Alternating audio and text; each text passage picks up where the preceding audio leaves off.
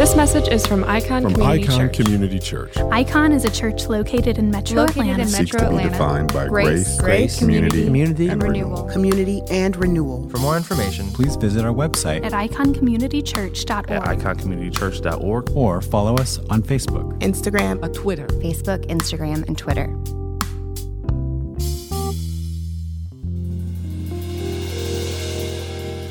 Well, good morning, Icon Community Church. I'm Pastor Stephanie O'Brien, lead pastor at Mill City Church in Minneapolis, Minnesota. And I offer you a warm, but also not so warm welcome from Minneapolis. Would love to say hello, but it's already freezing here. I am so grateful to be with you all here this morning through this medium, but I would love to meet you someday in real life, IRL, as they say. And so I do hope someday to come meet all of you. Absolutely love many people from your community, of course. Jen and Latasha and Amina, some of my friends that I hope to come in real life, and many others of you someday to see you in real life, but this will have to do for now.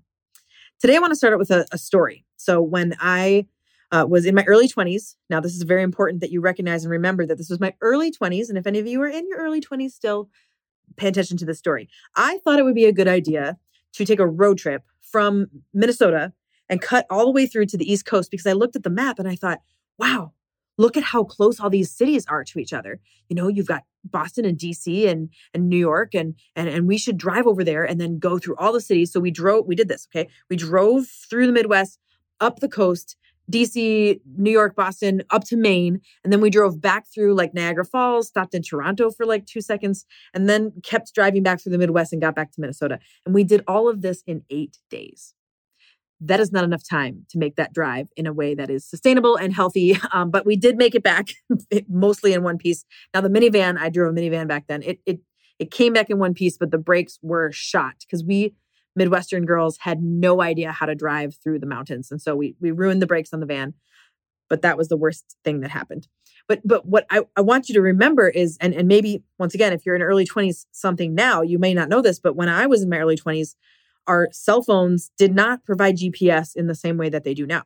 And so what you needed to do if you were going to take a road trip like that is you needed to go to AAA and you needed to get a triptych, they called it. And it was like reams of paper, like printed pieces of paper, this big, thick book that had turn by turn by turn to tell you how to get through this road trip. So we had this big, thick triptych in paper that we took to help us make this road trip to make it all the way back to Minnesota. And I checked with AAA.com and they still do offer these triptychs if you want one printed out on paper, but they also have an app. Not shocking.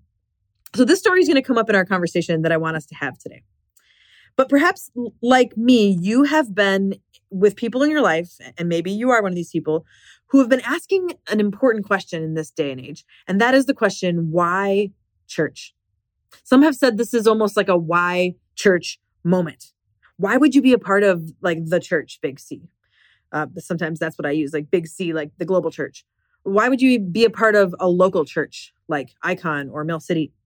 Because it's no secret that some people are seeing the church at best as irrelevant and at worst divisive or sometimes even toxic in the world. And perhaps we can see why. But I have to say this, I do believe that when empowered by the Holy Spirit, and that's an important point, when empowered by the Holy Spirit, we together as the church are people who are able to be people of hope, bringing people hope in Jesus, to be people of belonging, where people can find belonging in community and family, and to be people of purpose, offering a sense of mission and joining in what God's doing in the world. When the church is at its best, it's a community of hope and belonging and mission and purpose. But how do we move forward in the midst of a why church moment when the truth is that some churches locally are toxic and are creating this type of hurtful atmosphere? We all know the stories. How do we move forward in the midst of a time when people are asking questions like, why church? I believe that the church can be this vehicle for hope and purpose and belonging. But if it is, then it's going to be good news to the world, right? Not bad news.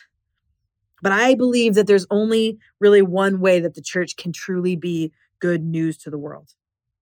And that is if the church is led by and empowered by the Holy Spirit. If we want to be good news in a world that is asking why church, then we have to be a church that is led by the Holy Spirit and empowered by the Holy Spirit. Mill City Church, Icon Community Church, the church, empowered and led by the Holy Spirit. And if the church is led by the Holy Spirit, then we get to join God in being good news, in bringing good news, in living good news into the world that God loves. To be people of love and hope and restoration and truth and mercy and justice and restoration in this world, right? How do we together, as communities, local communities, how do we listen and respond to God so that we can be a church that is led by the Spirit, to be good news people, gospel people in the world? This is what I want to talk about today. I want to look at the story of the early church in the book of Acts. They were people who were trying to figure out how to follow the Holy Spirit, just like we're trying to do, right? Trying to figure out how they could live into God's mission and what God was doing in that time to bring love and restoration, to be good news people in the spaces that God was calling them. And although it's tempting to think that they may have had some sort of special triptych, like the one that I had on my crazy Northeast road trip, they didn't, right? They did not have a triptych or a GPS to tell them exactly where to go and which turns to make. They didn't have that roadmap any more than we do now when it comes to following God in our life. It's challenging to listen to God and to follow the Holy Spirit in our lives, isn't it? How many of you have had to make a hard decision in this last season?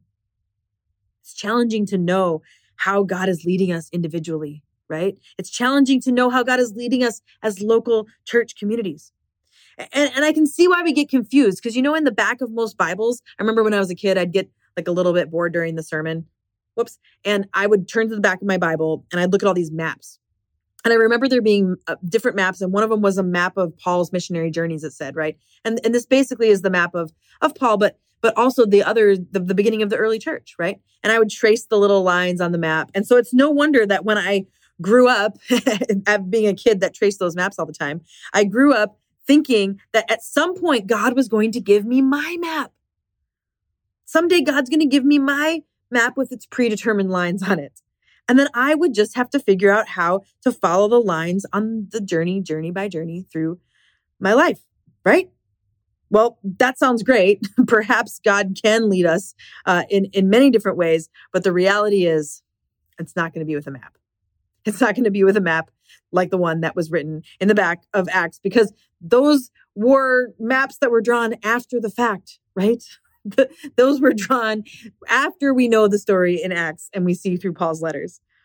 And so following the stories of the Holy Spirit leading the early church, we recognize that they did not have the same picture as that nice, clean picture that we see after the fact. They probably would rather have a map, but God gave them the Holy Spirit as a guide. And God has given us the Holy Spirit as a guide. And so today I want to look at an example in the book of Acts of how Paul and others in the early church tried to follow the Holy Spirit, to give us just a more realistic picture of what it looks like to try to do this together. But this is a critical aspect of this question, I think. Why church? Because if the church is intentionally following the lead of the Holy Spirit, then the church will be good news to the world around them. That's kind of my main point today. Why church? Because the church intentionally following the lead of the Holy Spirit will be good news to the world around them. So we're going to look at Acts 16. If you have a Bible, you can pull that up. This is a good question. How does a local church like yours, like mine, how do we as families, as individuals, as groups of families on mission, how do we figure out how to be in step with the Spirit?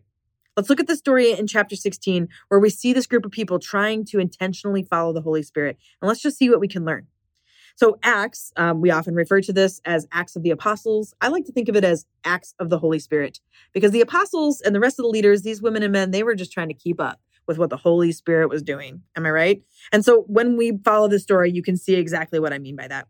And so listen to what happens. I'm going to start in Acts 16, verse 6. Paul and his companions traveled throughout the region of Phrygia and Galatia, having been kept by the Holy Spirit from preaching the word in the province of Asia.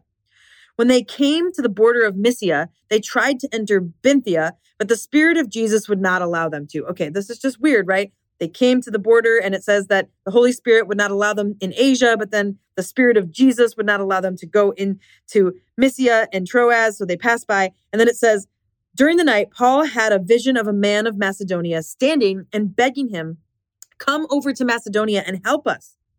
After Paul had seen the vision, we got ready at once to leave for Macedonia, concluding that God had called us to preach the gospel to them. Okay, so let's just stop there. We see that this group is having trouble discerning where to go, obviously. They traveled through the province of Asia. It says that the text says that the Holy Spirit prevented them from performing ministry. I mean, what exactly does that mean? How did the Holy Spirit prevent them? And then it says they traveled at least 100 miles only to find out that they couldn't really set out to do what they had to do. I mean, that's how many miles. You maybe can't tell by just reading it. But if you look at the map that was written later, what we know is that it was like hundreds of miles. Can you imagine? Maybe you have felt like that in your life personally. I know I have. I mean, I've never had to travel 100 miles to find out I was in the wrong destination physically. But there's been times when I thought I was following what God was doing to find out that I felt like I went 100 miles out of the way, and I ended up not where God wanted me to be. So they came to the border of the province of Asia where it meets the province of Bithynia. And since they couldn't do anything in Asia, they figured over maybe they would go into Bithynia to continue their work. And nope, Scripture says the Spirit of Jesus would not allow them to. Now, I wish there was more explanation here. Do you maybe wonder if there was more explanation? I mean, what exactly happened here? How did they have just like a feeling or a sense of unease or a lack of peace? Is that what they mean by the Spirit of Jesus wouldn't let them cross?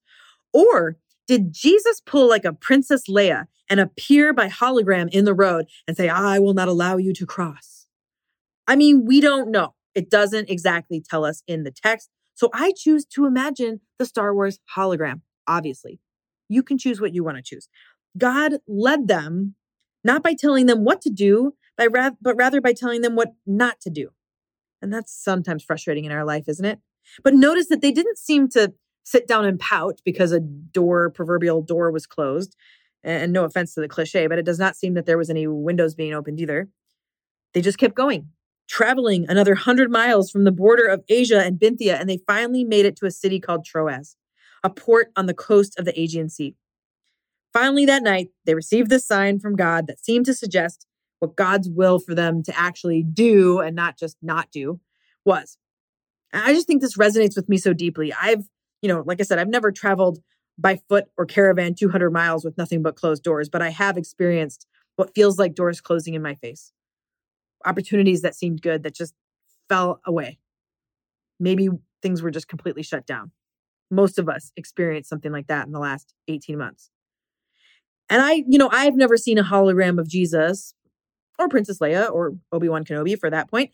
But, I don't know. That's not how Jesus has spoken to me, telling me what to do or what not to do. But I have felt like there's been times when I've gone for days and then it just felt like so obvious that this is not where God wanted me to be. So Paul has this dream that this man from this region across the sea in Macedonia was asking for help, right? "Help, Paul of Tarsus, you're our only hope." Sorry, I couldn't resist that one. And so he woke up in the middle of the night and tells everybody, "We got to wake up, we got to go." And they leave at once, it says, across the sea to Macedonia. Now, it might seem rude to wake up the whole crew in the middle of the night to leave in a rush. But maybe after that many miles, hundreds of miles of dead ends, maybe I would have done the same thing. I would have said, let's just go. We're not going to wait any longer. We got to get going. And so they get across the sea, but no one is waiting there to help them. There is not the hologram or "you're my only hope." That's not actually happening like the vision that they said. And so they did something and it's really important to see this in the text. They did something that they would often do, and they found a place to pray. Those of us who don't come from religious traditions or backgrounds that instruct us to pray at specific times during each day, and that's not how I grew up, for instance, we might assume if you had specific times to pray, that might become a little rote or stiff, and your relationship with God would feel kind of performed or something like that. I can understand how people might perceive that sometimes strict prayer rituals could be inauthentic or something like that. And you could go days without feeling like you're hearing anything. But I just want to challenge that a little bit, because the Jews and the early Christians that we read about in Acts, similar to many devout religious people today, they scheduled their prayer times. And it's oftentimes in the book of Acts that during those prayer times that it does seem like God leads them. Not always though, right? And I'm pretty sure that more often than not, when Paul and the others practiced their daily prayers, nothing supernatural happened. But on this day, as you'll see in the story, when they stopped and they took time to pray, It led them to meet some unexpected people in an unexpected place. Check out what happens when they get this further on the road trip and they're on the boat and they get to this place where they are trying to see if this is where the vision that Paul had will come true. Starting in verse 13. On the Sabbath, we went outside the city gate to the river where we expected to find a place of prayer. We sat down and began to speak to the women who had gathered there.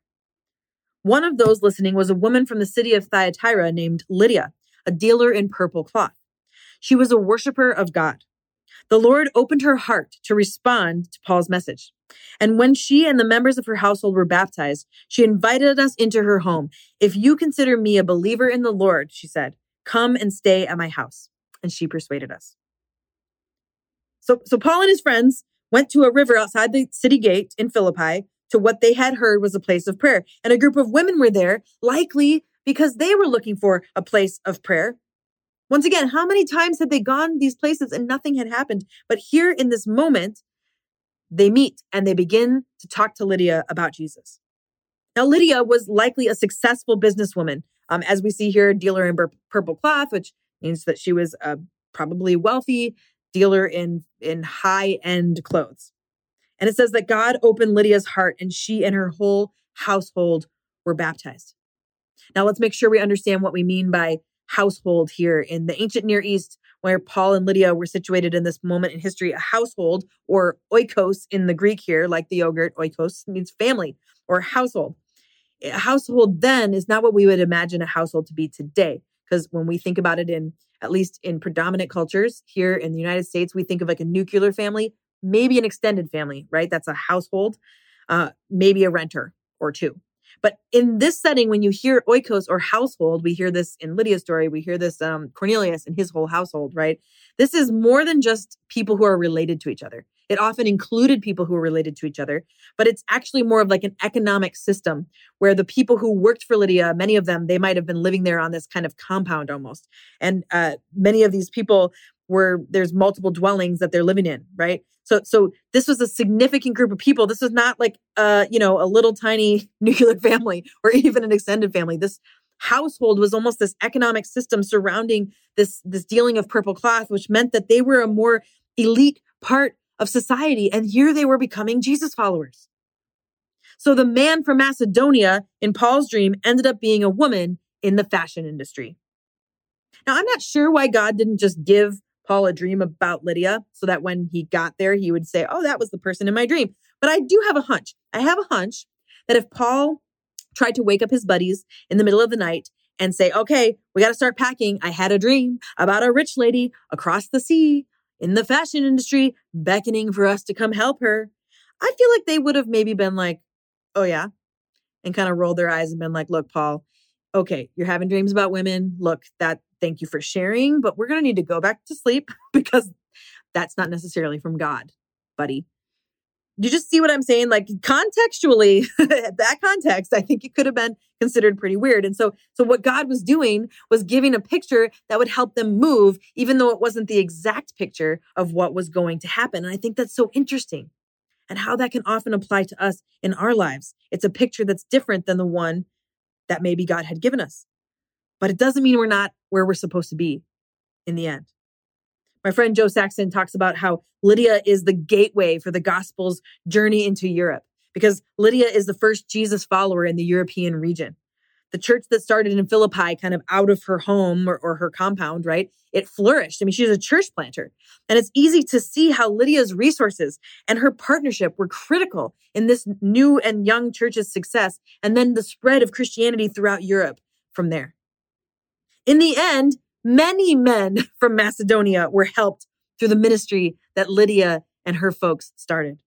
So perhaps the vision wasn't completely incorrect. It just wasn't complete. Paul could have easily missed what God was doing right in front of him if he had been too fixated on the specific vision. Do we get too fixated sometimes on the vision that we think that God's given us, where we might not recognize that it's true and it's a real vision, but we actually need to see that it's not complete? Paul and his group of people had become familiar with what I want to call discernment through movement.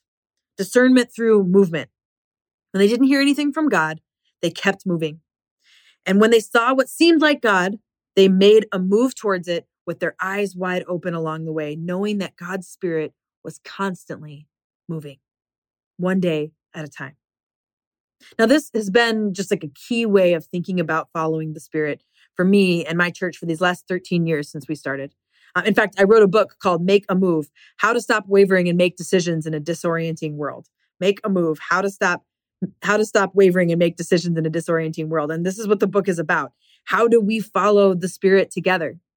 It's one thing to say a pros and cons list for making decisions, but how do we follow the Spirit together? Because you don't really see a pros and cons list in this story, or really throughout the book of Acts, to be honest. So when we listen to God, how do we do this? When we don't hear anything from God, what do we do? When we hit a dead end, what do we do? This is what this is all about. I think there's like 3 things I want to pull out from this story that we can learn. When we, the way we exist in the world today, 2,000 years later, it's a different context. It's a different reality. But we have the same Holy Spirit who is leading and guiding us as we move day by day through the things that God is calling us to do as individuals, as communities, and as churches. So here's just 3 things, okay? First, I think what we see is that we have to accept that there isn't a roadmap and we have to rely on the Holy Spirit. Accept that there isn't a roadmap and we have to rely on the Holy Spirit. We have to accept that there is no map in the back of our Bibles for us. Any more than there was for Paul. The map was drawn later, and someday someone can draw a map of your life and where you go, but not until it's already happened. There's an acceptance I think we have to have there. Are we willing to come to Jesus and say, okay, I accept that you're not going to give me a map? Because what happens if we were to have that map? It would mean that the relationship with Jesus would go away, right? And we wouldn't need that empowerment of the Holy Spirit in the same way if we already knew the roadmap. So we have to accept that there isn't a roadmap and we have to rely on the Holy Spirit. Secondly, the Holy Spirit will get your attention at expected and unexpected times. I think we see in this story, and we learn that the Holy Spirit will get your attention at expected and unexpected times. Kind of like if you're paying attention, right? The Holy Spirit will interrupt at the most unexpected times, like when Paul had this vision in the middle of the night. At the same time, the Spirit gets our attention when we're showing up for the very purpose of communing with God. Lydia was at a place of prayer. Paul was looking for a place of prayer. As I mentioned, I think that this is something we should consider, that it's not about having a rote prayer life that just feels stiff, but are we figuring out our consistent spaces where we meet and commune with God and pray and listen? Because even if it can seem uneventful, for day after day after day, what happens when there's a moment where God actually wants to do something life-changing? How many times had Lydia gone to a place of prayer? It says she was a God-fearer. How many times had she chosen to show up to pray and nothing happened? But then this time, something so significant happens that we're still talking about it 2,000 years later. So there's both this expected space and unexpected space. In my church community, we try to figure out how to have expected spaces as a group where we get together and we listen and we talk and we write down what people are saying because we believe that God is speaking to all of us, not just to the pastors or even just to the board members or the leaders or the elders. How do we listen to what God is saying through all of us? But then there's unexpected times where people will, there's so many things that we've decided to do as a church that came from somebody sending an email saying, hey, I had this dream last night and I don't know if it's from God. Or I was doing this prayer walk and, all of a sudden, nothing had ever happened in the prayer walk before. I just had been normal, but this time something stuck out to me that was like, whoa. And unexpected times where a conversation that somebody wasn't planning on having, and then they say, hey, I feel like this might have to do with where God's taking our church. God can communicate and can talk to us in all these different spaces. The Holy Spirit will get your attention at both expected and unexpected times. And here's one thing I want to point out.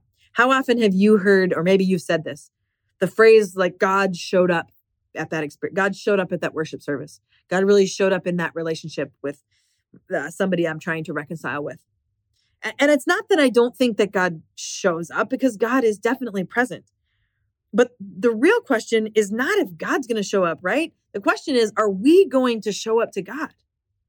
God is moving and active and doing things all around us. The Spirit of Jesus is moving amongst us. The kingdom of God is in our midst. The question is, are we going to show up to God? Not is God going to show up to us? So what does it look like for us to say, I want to show up? to what the Holy Spirit might be doing in both expected and unexpected times. And we see that they were trying to figure this out as they went, right? A phrase that we've heard in Acts. It seems good to us in the Holy Spirit, just trying to figure it out one day at a time. So then third, experimenting can help us discern one step at a time. Experimenting can help us discern one step at a time. I'm convinced that one of the best ways we can discern along the way, or sometimes I say discernment through movement, like I said, the best way we can do that is experimenting. That's really what I built the book Make a Move on, because I've just recognized how powerful the idea of experimenting can be. And I've got a bunch of experiments in that book about how to make decisions and discern the way the Holy Spirit is leading us. So, we're taking a page from like the scientific method, and I'm not a scientist. So if you are, feel free to let me know if I kind of get this wrong, but I'm just trying to boil down the scientific method and say, in these steps, these 5 steps that I've kind of, I kind of see, and I see the people in scripture living through these 5 steps. Within those steps, does that create space for us to discern what the Holy Spirit might be saying and doing? Instead of just kind of a sense of like vaguely wondering what the Holy Spirit's doing, can following these steps actually help us do this intentionally? So here's the 5 steps of experimenting, okay? The first one is to define your question. What question are you actually asking or hoping to ask? The second is to do your research. The third is to determine what is the first experiment that you're going to do to figure out how to answer this question. The fourth is to name the steps of your experiment so you know what you're going to do next. And the fifth is to analyze and review. Okay, so let me go back through these, talking about the story that we just read in Acts. Define your question. What was the question that they were trying to ask? Step 1. The question was, where is God calling us to go next when it comes to sharing the gospel and the good news of Jesus? They had that question and they didn't know the answer to it. The second thing is to do your research. Do you ever notice when you're reading through the book of Acts that when Paul and Peter and others come into cities, it says that they go to marketplaces and they go to kind of community spaces and they're talking to people and they're listening. This is the way that we research, right? We pay attention to what's going on and looking around. And so they would do that. They would wonder about the different cultures. When we follow the stories, you can pay attention to that when you read in the book of Acts. So they did their research. Third, determine your first experiment. Well, we heard a few experiments in Acts 16, right? The first one to go to the province of Asia, the next one to go to Mysia and Bithynia. And both of those experiments, as they took the steps, the many steps to get to those locations, determined this is not the right place to go. But they were experiments, right? And then the fifth step is to analyze and review. Well, now we don't see this in the story all the time, but you can imagine that if people are journeying together with each other every day, that they would get together at night and they would just kind of analyze, well, when we saw hologram Jesus, once again, hologram Jesus is not technically in the text, but whatever. The Spirit of Jesus, not letting us go. When they were discussing what it meant to them, that the Spirit of Jesus did not allow them to go into the city they were planning on, you can imagine they were analyzing it and reviewing it. And then what did they do next? They start the experiment all over again. Experimenting our way into the future that God has for us as individuals, as families, as communities, and as churches. Doing these 5 steps will help us to not always have a roadmap, but to move intentionally, looking for the ways that the Holy Spirit might be leading us one step at a time, one experiment at a time, open to what God might be saying as we take each step and as we step into each experiment. What would this look like for you to take these intentional steps with experimenting? For my church, I can't even tell you how many times this process of experimenting has caused us to end up doing things that never would have been on a strategic plan. The place that we worship at is a local school. That was not a part of the strategic plan, but experiments led us there, and it has been a game changer for 13 years. When we think about the building that we bought, I'm in our midweek space that we have, a building during the week, and we worship at a school on Sundays. Experiment after experiment led us to buy this building from an old construction company. Not exactly what you would have had on a strategic plan. Figure out if we can buy a building from a construction company that doesn't need it anymore. It just wouldn't have been. But the experimenting led us to this place. We've had 2 church plants, a church that planted really close to us, actually, where we sent 30 people and finances over for this new church to start. We're now planting a Spanish-speaking church here in the Twin Cities as well. And same, it wasn't a part of the strategic plan. But as we experimented with what God was telling us to do and we were open, God, questions we would ask, like, God, what do you want us to do with this influx of people that have come? Do you want us to just have a bigger church, or should we start another church? That was our question. Experiments took place. And now there's 3 church communities instead of just 1. I could tell you stories and stories and stories about how God has led us to experiment our way into what God is calling us to do. One important, I won't tell you the whole story, but right, I'd say in 2019, we started to feel like as a community, hey, there's so many things going on in the world, as you know. How are we going to respond as a community to the everything from natural disasters to actions of injustice in the world? How are we going to respond? And as a community, we spent a whole year talking about this. And we kind of developed our process, which we call repent, lament, and act. Repent, lament, and act. This is our 3-step process. And man, it was so crazy how it took that whole year. But by the end of that year, we were ready with this process and what that meant for us to live out those 3 things: repent, lament, and act. And we didn't know what was coming in 2020. And we didn't know what was coming in 2021. But that was so key that we experimented to figure out this question that we had, which is how do we respond to the injustices that are happening in our world so consistently? We're in the middle of an experiment right now, and I won't tell you that whole story either, but where we're figuring out how do we respond to the housing and the homelessness crisis that we see happening in our city right now. In Minneapolis, I mean, you wouldn't even believe it because we're up here in the Midwest, but Minneapolis has the housing shortage that we have is now the worst in the nation. The worst housing shortage for affordable housing is happening in Minneapolis, Minnesota. Worse than LA, worse than Denver, worse than Seattle. Wouldn't you? I mean, it doesn't even make sense. And so we have this question, right? First step 1, God, how are you inviting us to join in what's happening in our city in regards to housing crisis and homelessness issues that are happening? I mean, it's a huge deal. And so we've been doing our research. We interviewed 30 different organizations that are doing work amongst the housing and homelessness crisis in our city and asked questions and just listened. And you know what we learned when 30 different church people started asking questions and listening? We heard from people that church people don't always listen so well. Interesting. That church people sometimes come in with a lot of ideas and don't even know what they're talking about and haven't done a lot of listening. That was an important part of that research for us, wasn't it? We also learned things like youth and young adults, that if they are experienced being unhoused for 30 days, more than 30 days before they turn 24, the likelihood that they're going to be chronically homeless is significantly increased. But if a young adult person that between 18 and 24 is kept off the street and back housed in less than 30 days, the likelihood that they will be chronically homeless significantly decreases. And so now we're asking these questions again. Okay, well, God, what would you have us do? And we are beginning to discover that there might be some partnerships where there can be accessory dwelling units in some of our backyards where young adults who would otherwise be homeless could live in our yards.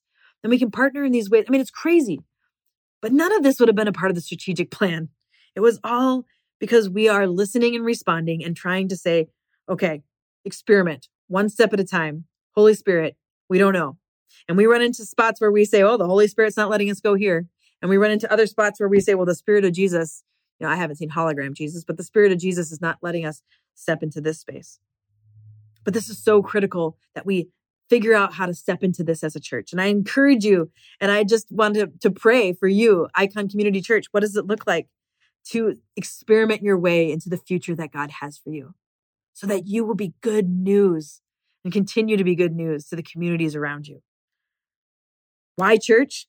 Because the church intentionally following the lead of the Holy Spirit will be good news to the world around them. And all of us in the church have the ability to listen to God and to try to discern how God might be leading us, but also the church, our church. I wonder what God is up to in the midst of Icon Community Church, because it's something. It's something. God has already shown up. Are we going to show up to God? I believe that the future that God has for you is within each of you, that God's going to speak to you, that God's going to give you visions and dreams at expected and unexpected times. And one experiment at a time, you will step into God's preferred future for your community. And I'm grateful that I might get to hear some of those stories and be witness of that. Because the church of Jesus can be good news to the world around us. People of love and restoration and peace and justice and hope. What good news that sounds like to the watching world. Why church? Because the church intentionally following the lead of the Holy Spirit will be good news to the world around them. Let me pray for you. Father, Son, and Holy Spirit, I thank you for Icon Community Church. I thank you for the opportunity to share this word with them today, even from far away.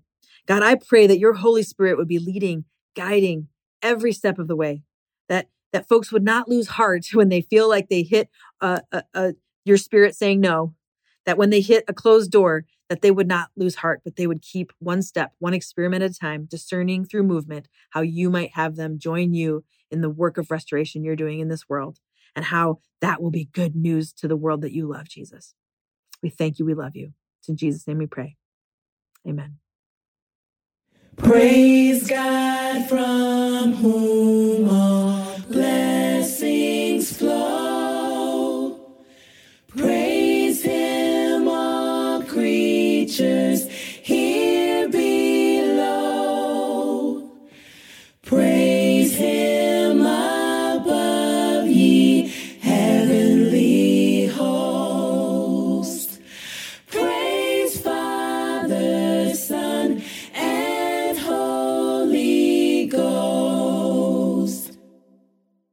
Amen.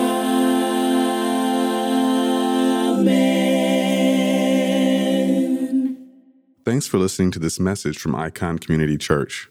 Please visit us online at iconcommunitychurch.org or follow us on Facebook, Instagram, and Twitter.